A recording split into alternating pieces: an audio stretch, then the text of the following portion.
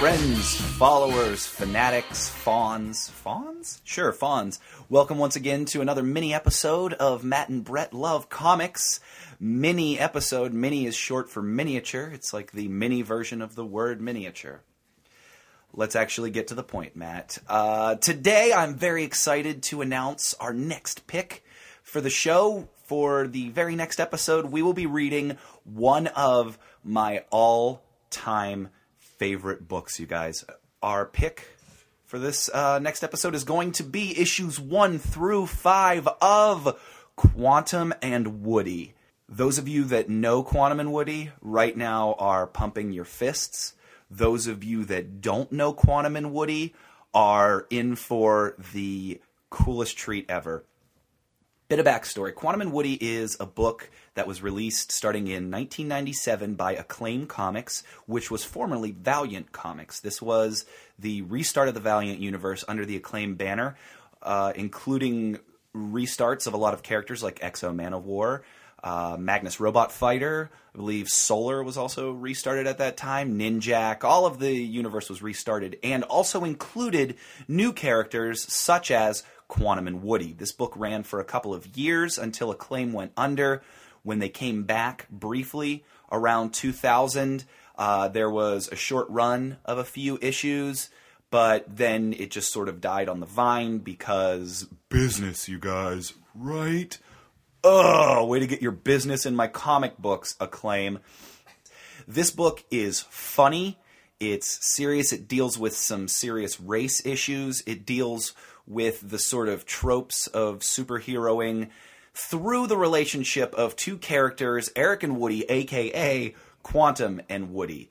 The brief backstory is that Eric and Woody were two childhood friends, Eric Black, Woody White. Eric was the son of a scientist who lived in a palatial estate in Greenwich, Connecticut. He grew up in upper middle class to upper class upbringing. He was in a private school, was very, very separated from these sort of race issues that happen to be discussed whenever people talk about race issues pertaining to urban settings. Woody, on the other hand, was also the son of a scientist. This scientist was Eric's dad's partner.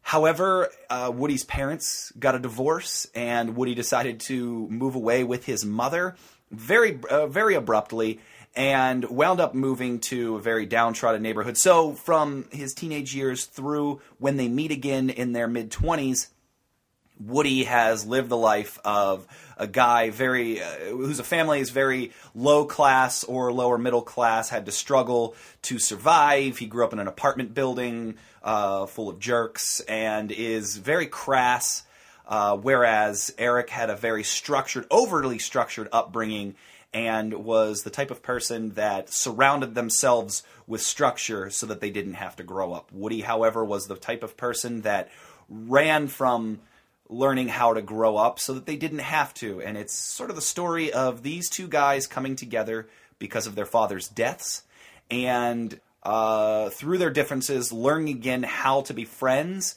and how to sort of forcing each other to grow up at the same time. It's exciting. I think it's funny. I think that there's a twist that keeps them together and also sort of forces the superhero trope upon them. It's written by Christopher Priest, who I think is one of the most underrated comic writers of the last 25 years. And I will fight you with a steel chair if you disagree. Some of the best Marvel books. His Black Panther run is critically lauded for good reason because it's great. He did that right after this book, and I argue that there aren't many writers that can say that they have a stretch of that many years of two great books back to back. And the art is by Mark Bright, AKMD Bright. They are both very much in this book. This was a labor of love for both of them. They were both very involved in the creative process of this story. It's funny, it's poignant, it's touching. I loved it to death.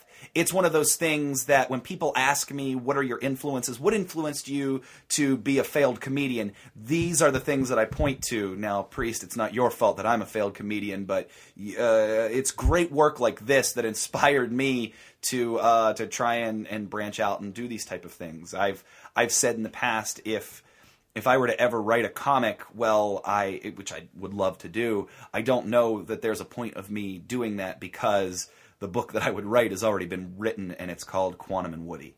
I think you guys are going to love it. Clearly, I'm jazzed about it. I cannot wait to hear what Brett thinks about this because I know he hasn't read it yet, and I can't wait to see what our guests, yes, guests, plural like a snake, are going to think of it as well. In the meantime, if you have any thoughts about it, please, if you've read it before and you want to talk about it, twitter.com/TheMattLittle. If you want to tell Brett that he's in for a treat, twitter.com/BrettWhite. You can find us at mattandbrettlovecomics.com. Email me if if you want to talk about this, or if there is a series that you would want us to cover ever, matt.little@gmail.com. You can find us in any of those places. Come back next week when we're going to be discussing one of my favorite books ever, Quantum and Woody issues 1 through 5. Thank you so much for listening, and we'll see you next week. Well, we won't see you next week. We'll talk at you next week through our podcast. If you want to send us pictures of yourself, oh, right, now we're getting into creepy territory, then maybe I'll see you next week. No dick pics. Please, no dick pics. Ladies, no tit pics either. I'm married, and Brett has a boyfriend, so he doesn't care about your tit pics. You guys, one of the biggest blights on this country today are tit pics, I think. Said enough. Thank you so much. We'll see you next week on Matt and Brett Love Comics.